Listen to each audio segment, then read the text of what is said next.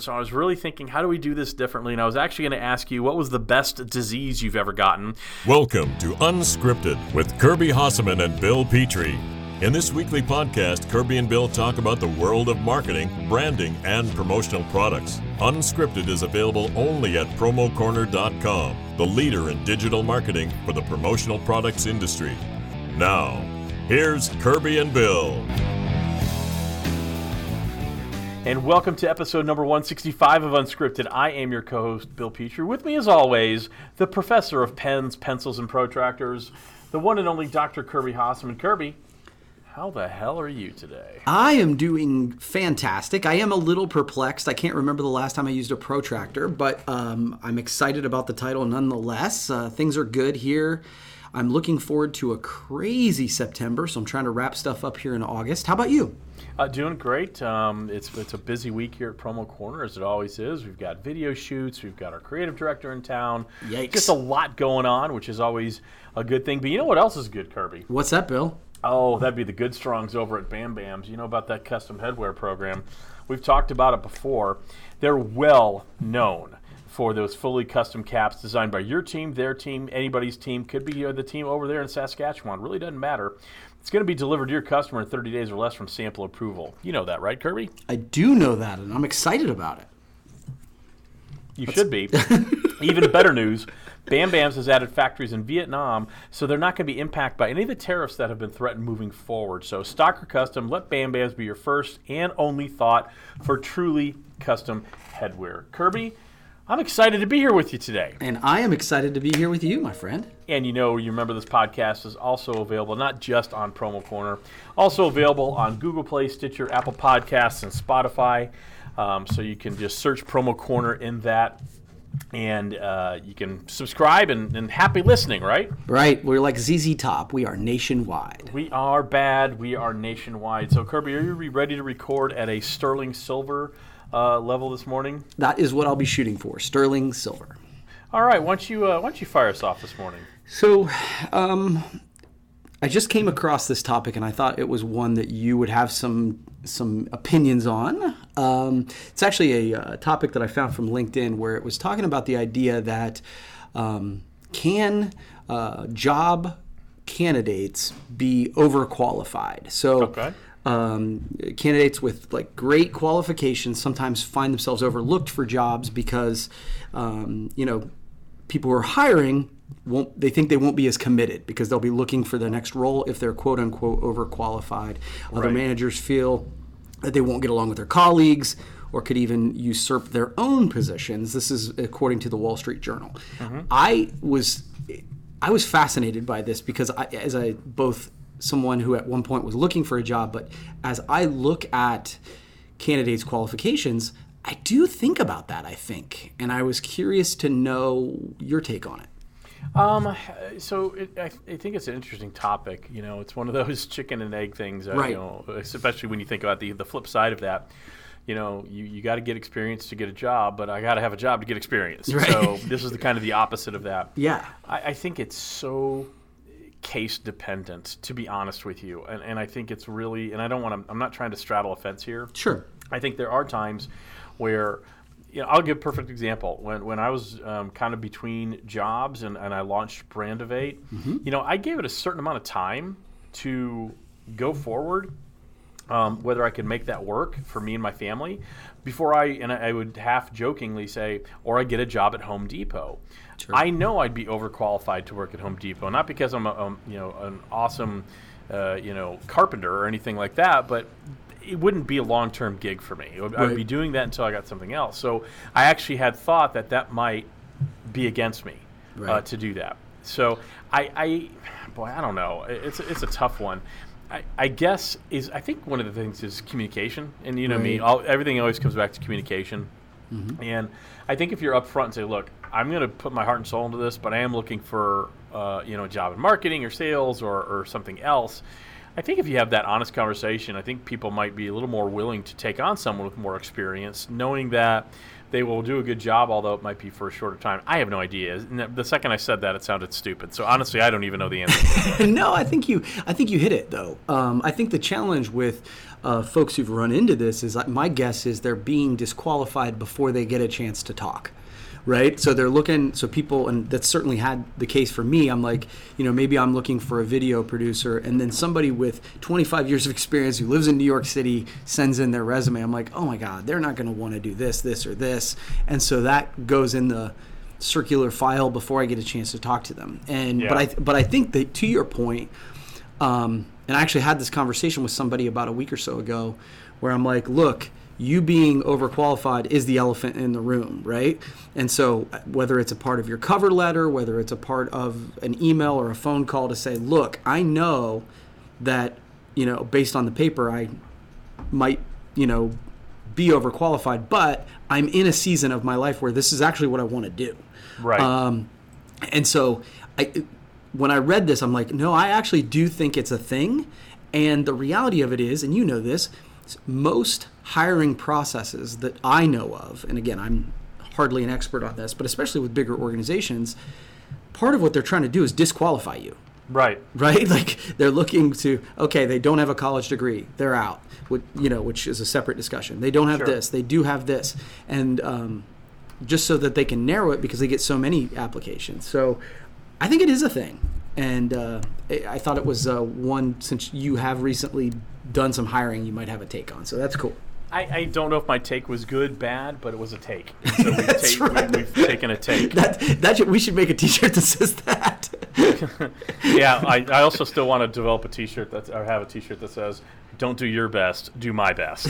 Okay. So, all right, Kirby, I've got a great topic, and I've decided it's a great topic. Therefore, it's a great topic from our good friends over at Promo Marketing. I think you're familiar with those fine folks. I am. Have a great story about Grossman Marketing Group launching something called Swag Cycle. Have you seen this? I have not. This, honestly, I love this. So Ben Grossman, who owns Grossman Marketing, started this thing called Swag Cycle, and it's a startup focused on responsibly managing the life cycle of branded merchandise. So what the idea behind it is they're going to allow companies to repurpose their unwanted branded items in a responsible, ethical, and affordable way. I love this. So it's T-shirts, hats, other textiles, all the way to bags, mugs, pens, event signage, and they have a very simple 3-step process. They're going to assess the inventory of the unwanted product. They're going to confirm the brand guidelines to see if the excess items can live on with charitable partners, but if they can't, they'll be recycled. And then they'll match items with either the appropriate charity or a best-in-class recycling facility. And I love this quote. While recycling is a good option, donating to a worthy cause is the best choice. What took so damn long for someone to do this? I think it's so great because we all joke about, there are a bunch of people running around in, the bushes of Africa wearing Atlanta Falcons Super Bowl champions T-shirts that they had printed up when they didn't win. Right. And I know there's a bunch wearing Texas Rangers World Series champions 2011 ones, but we're not going to talk about that. But what took so long, and is this something that would speak to you as a promotional products distributor, number one? Number two, do you think this is something that's really also worth sharing with your clients to say, hey, look, we now manage it from beginning to end, the alpha and omega, if you will. Kirby, your take, please, as we listen carefully. Yeah, no, I actually, once you started talking about it, I'm like, I do believe I did some headline reading on this, and I think it's a great idea. And to your point, you go, I think there are distributors, probably suppliers out there in the industry who are doing this in a very, very tiny, less organized way. Right? Like, for us, whether it was the where we did the clothing drive, right? Like as a totally different way of doing it, but it's a way to recycle some of those promotional items for sure. I've seen people do it with schools. I think it's a great idea. And so the idea that you can, we all have excess. We live in a culture where there's excess of not just promotional items, but just excess everything. And the idea that we would do something with it in a positive way is refreshing, is the word that comes to my mind. And I am super excited to hear that the Grossman Group has taken this on, and kudos to them. I think it's a great idea. It's one of those where I have a bunch of questions. Is it everything has to go through them, or can other distributors participate? I don't know if you know the details of that sort of thing, but I think it's worth looking into for sure. Well, you can go look at that at swagcycle.net, and I think again, I think any sort of initiative like this that puts promotional products in a better light, right? That makes us, a lot more ethically responsible for not only beginning of sourcing. I think we forget that the end of the life cycle too, and that's what I love. It's kind of taking care of it at the end. So I wanted to share that really great article by, like I said, our good friends over at Promo Marketing. But yeah, I just think it's great, and I hope it really takes off. I think it's important. All right, Kirby, do you have another topic you'd like to regale us with today? I do. Okay, so you and I have talked about the idea that the handwritten thank you note still has power, right? And I've talked about it a lot, where I think by doing, like, whether it's a 30-day gratitude challenge, it helps to shape sort of your mindset. So because it forces you to look for good in your world. I always say that if you do 30 days of thank you notes, the first 3, 4, 5 days are pretty easy. Yeah. After that, you have to really think about it. And I was thinking about this this past week. So my daughter is on a cruise ship in the Pacific. Correct. I'm going to go see her before. She's working, to be clear, so people who don't know, she's working on the cruise ship. Yeah. So she's dancing and singing, and just like everything else, it at some point becomes a grind, right? And it's a great gig. So, but it's 7 days a week, and it's all that sort of thing. And so I was talking to her the other day, and I said, in order to reframe sort of her mindset around it, I'm like, okay, your new challenge is to take a picture and she's got a big Instagram following. I'm like, take a picture every single day of something that makes you happy.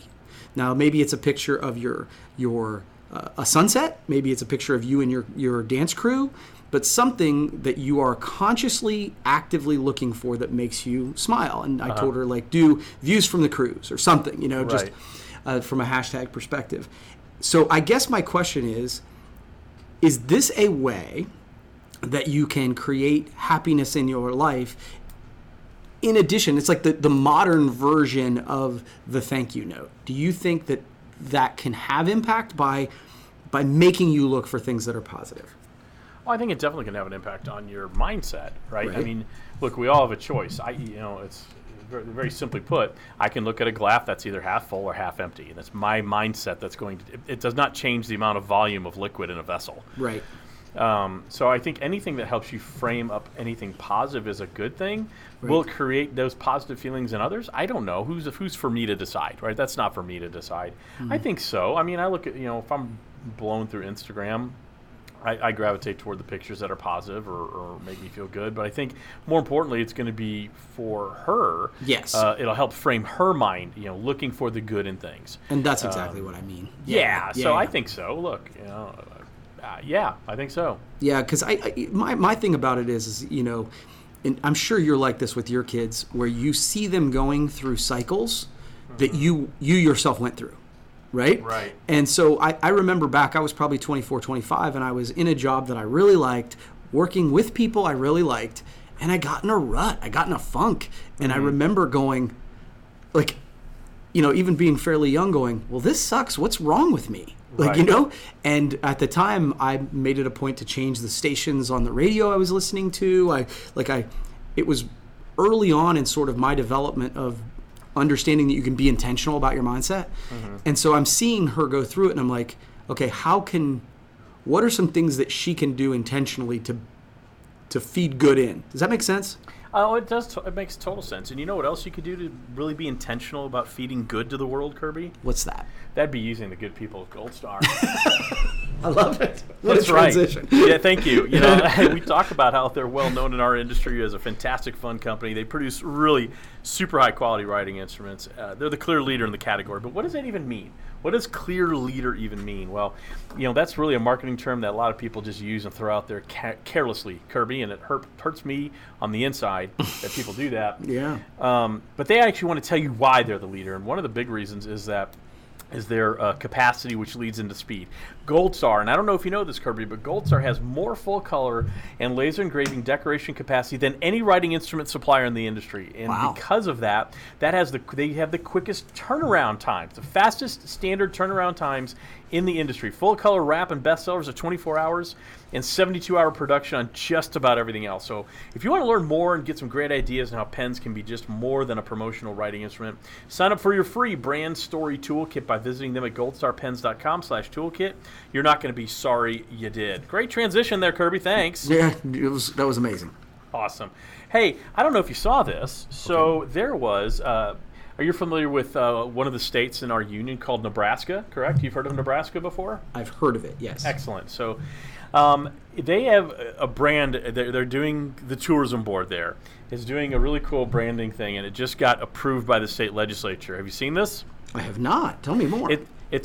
Kirby, I'm so glad you asked. I will tell you more.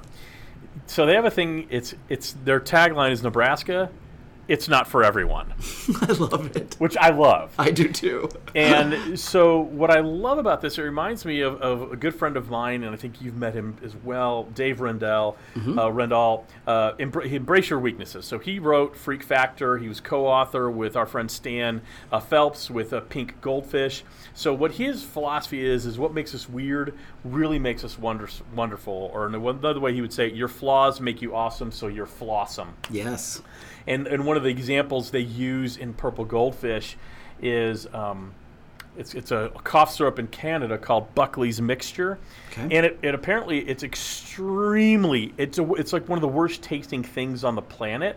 It's almost notorious for how bad it tastes, but it also is notorious because it works. And so instead of avoiding the fact and trying to say, hey, it's good or whatever, they changed their tagline in the 90s, I think, and their tagline is, it tastes awful and it works. And their sales shot up 550%. And so I wanted to, with the Nebraska example and embracing your weirdness, Kirby, or all of our weirdness, how are you embracing your flaws to help you stand out? Wow, that is, by the way, I absolutely love the idea that Nebraska is saying we're not for everyone. It's funny because last year, I think it was, one of the most, and I think we've talked about this a little bit, is I actually wrote a blog post at one point because we were having this discussion internally about, regardless, we all want to be liked, or at least, I like the idea that someone might like me, but no matter what I do, people won't. And one of the most read blog posts I wrote last year was called I'm Not For Everyone. And so I guess to the idea that what am I doing? I think that for us, it's about, and I've given this a little bit of thought recently, is doubling down on the things that got us where we are. So I think though I create a lot of content, whether it's videos or blogs or whatever, the two things that seem to resonate is when we are silly and joyful, because I think that is who we are, and or when, ironically, when I talk about community, like on video stuff that I do, when I actually talk about Coshocton and the community, those tend to get a lot of response. And it's funny because I always think, well, that's going to narrow me, right? Like if I'm only talking about my community in Coshocton, then it's going to narrow the audience. Well, what I found is it's expanded it. And I think that goes to what you're saying, is that, so many times if we just embrace who we specifically are and the things that we are really, truly most passionate about, or that we are who we are authentically, that's when we tend to resonate. And it's when we write things or do things that are more like, hey, this won't make anybody mad, but it won't inspire anybody either. Right. Those are met, as you like to say, with the collective yawn. And so I think that those are the things that pop into my mind, that I want to be more joyful. I want to be more funny and fun and silly. And then I want to embrace the idea of being passionate about my community. Yeah. So I thought about this, obviously, since I came up with the topic, and I thought about, okay, what flaws am I embracing that helps me stand out? And what I came back with was, I've been and it's very cathartic for me. So on some level, it is a little selfish because it's beneficial to me. But sharing my failures very publicly. I think I've gotten so much feedback from people that they really resonate with the fact that not only do I fail, but sometimes I fail epically, and I'm okay. But we all do, but I share them. I mean, we've talked about being fired and screwing up this or screwing up that. I think that's one of the things. I think the other thing that I've really embraced in terms of a flaw of mine is I have this need to share my journey. And sometimes you don't really want to do that, but I just can't help myself. And I think when people see whomever have whatever degree of success they have, no one really shares the journey how to get there. Right. Or if they do, it's usually downplayed a little bit until they write their autobiography or whatever. Right. It's posthumous. And so I like sharing the journey, and so the other flaw that I think I have is that I do embrace definitely is I don't sometimes have a filter. And that's obviously on this podcast has served me well, and it has not served me well at times. But that authenticity, I think, is something that makes me uniquely me. That I say it all the time, whether I'm on this podcast, I'm standing in front of 150 people speaking, or I'm sitting at a bar having a beer. I'm really the same guy. Right. I'm going to have the same tone inflections. I'm going to have the same comments. I'm going to say the same things. And so I think that's an interesting, or at least for me, that's what I looked at when I'm thinking about embracing our flaws. From a corporate standpoint, I looked at what Promo Corner, what we're doing. We're not for everyone. Right. We want to grow with companies that are looking to grow and do it differently. Mm-hmm. If somebody's already got a great marketing plan, that's awesome. Keep doing what you're doing. Right. But there are a lot of folks out there that don't have that, and we can help them with that. So it's a very interesting thing. It's really hard to kind of this flaw is how I can really differentiate. So I thought it was an interesting comment. No, and I absolutely love it. And also, we talk about it from our own perspective, but I think it's something that we have internally worked on trying to help our clients do as well. Oh, absolutely. You know what I mean? Going, we work with a company north of us that is, overall they sell, excavating equipment. It's not an overly exciting thing, but you're like, okay, how can you make it different? And right. Those are actually kind of fun projects to work on, because if you can make the mundane fun, mm-hmm. then, you can get to the top of the field. Yeah, no, absolutely. All right, you got another topic for us, Kirby? Yeah, so this might be a quick one, but okay. One of the things that you see is I'm fascinated by, I don't know if you are, but I am fascinated by, and it just happened literally last night, is people in our industry who move jobs. Uh-huh. And especially who, if you know them, if mm-hmm. you respect them, just in the interest of transparency, I'm going to mispronounce her name, but Alyssa Inkrot. You pronounced it correctly, Alyssa awesome. Inkrot. Mm-hmm. So she just went to Raining Rose. Yep. I've met her once or twice, and I've just been impressed by her. So when I saw her moving, I'm like, oh, that's cool. And that seems like a good fit. And I think that's what we do, right? Mm-hmm. Like from the outside, you're like, oh, that's going to work well for them. Or, ooh, I'm not so sure about that culture fit. Right. Are you as fascinated by that as I am? Because I think social media makes it way easier to be a stalker on this.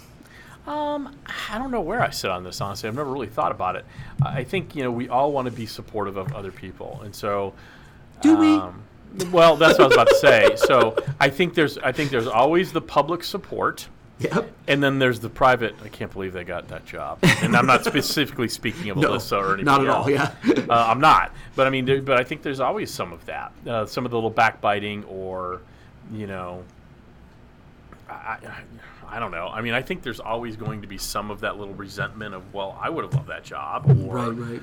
I don't know. I think social media, one of the downsides I see of social media is the proliferation of phoniness. So everybody likes everything. Everything's awesome. Man, this is great. Every meal's awesome. My kids are the best. Well, it actually reminds me of, it's one of the, you were talking about being authentic or whatever earlier. Yeah.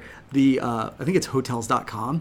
The Captain Obvious. Yeah. When he says, don't hate like when they're talking about, I can't believe they're on that trip. Don't hate like their trip. Book your own. And the idea of hate liking something mm-hmm. is hilarious to me. Yeah. That is it's foreign to me, but for me, I actually am fascinated. That is one of the few things that sort of really interests me. When I see good people moving around the industry, that is something that's like the closest thing to reality TV that I care about. No, I totally get that, and I've talked about this before on the podcast, but I almost think in those situations, if you're going to like on something, comment. You have to comment.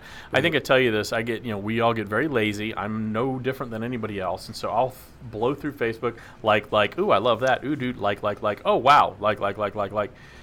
And I don't even know what I'm liking. I mean, I'll be honest with you. Half the time, I don't even know what I'm liking. It's like, I know that person.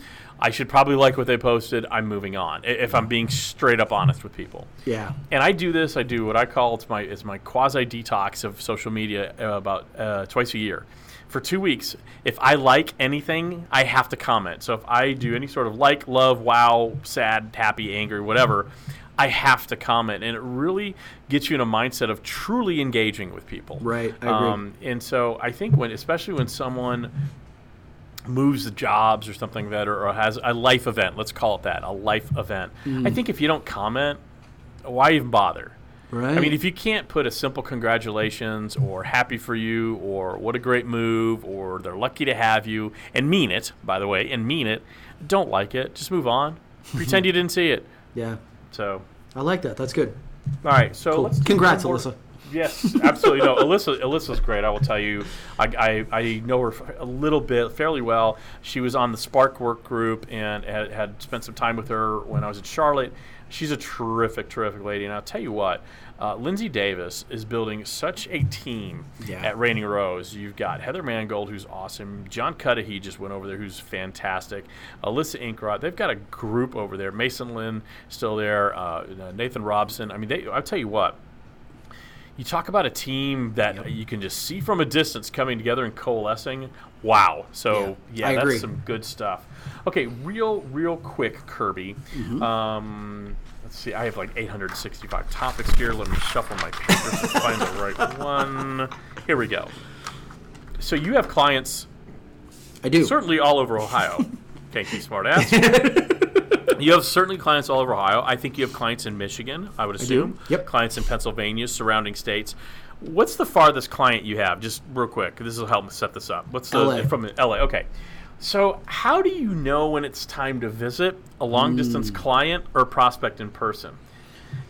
Yeah, and I have some question. thoughts, and I can answer if you'd like. No, it's fine. So I really, and this is going to sound like a little bit of a homer, but so one of the things I really try to do is to track my activity with top clients. So I'll be candid with you. I'm never going to visit that client in LA. They're not big enough.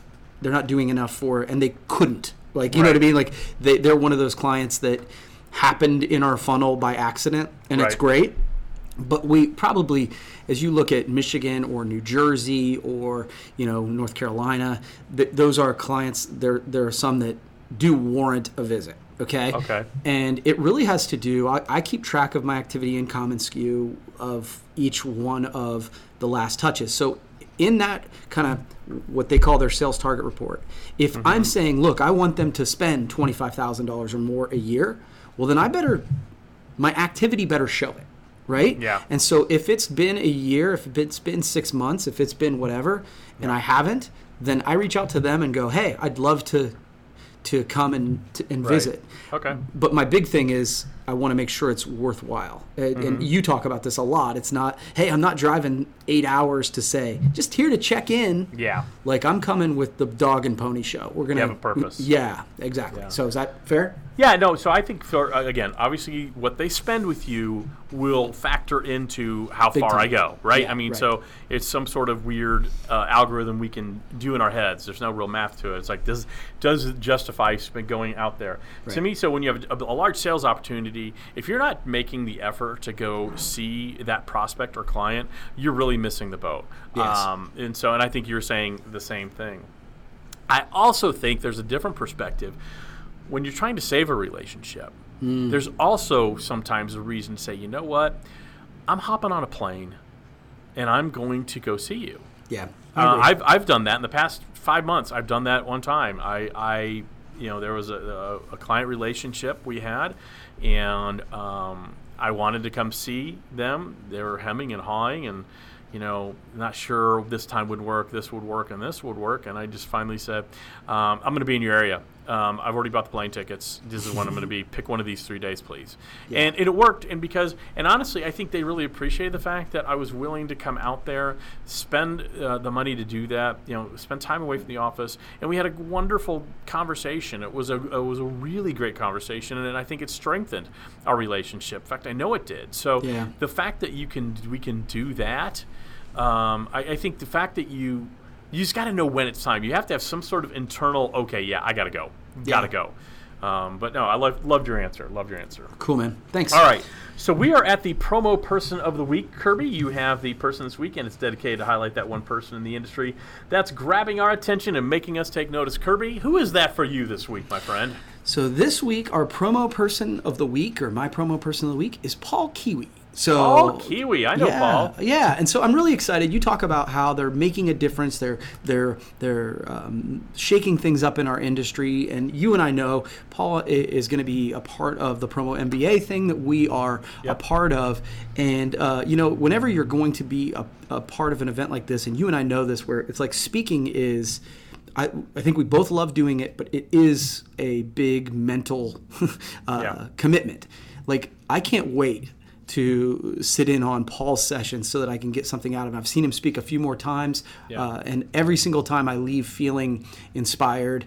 And he's one of those guys, his leadership at MIPA, his leadership at PPAI, he continues to innovate, again, as a part of this. And so when I think of the promo person of the week, I always try to go, okay, who is it that sort of is on my mind and inspiring me this week? And Paul is who came to mind.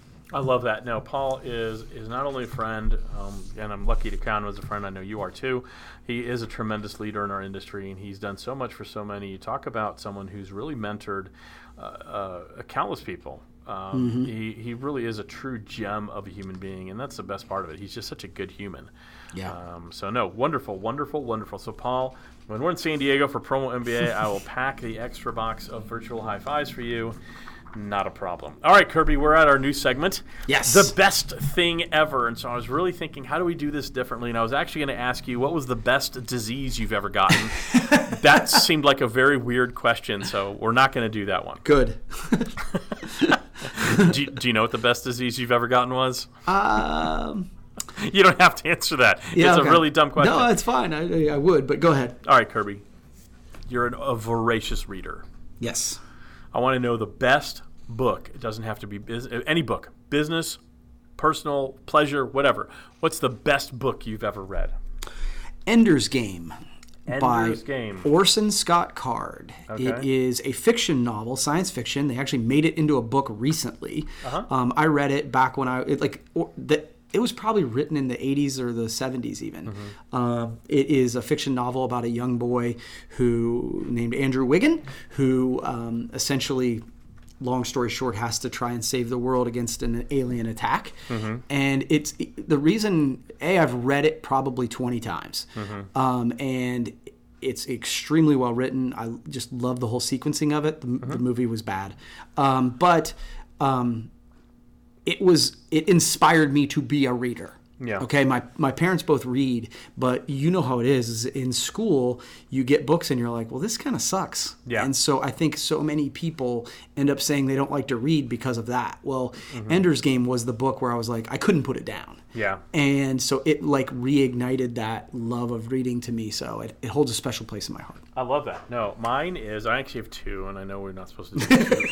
I'll just do the one. I'll do one. I'll play fine. I'm going to play by the rules. I love to read as well. I don't read as much as I should or want to, and I have a very bad habit of reading a book halfway through and then starting a different book. Right. But my favorite book, honestly, and I love Stephen King. I am a huge Stephen King fan.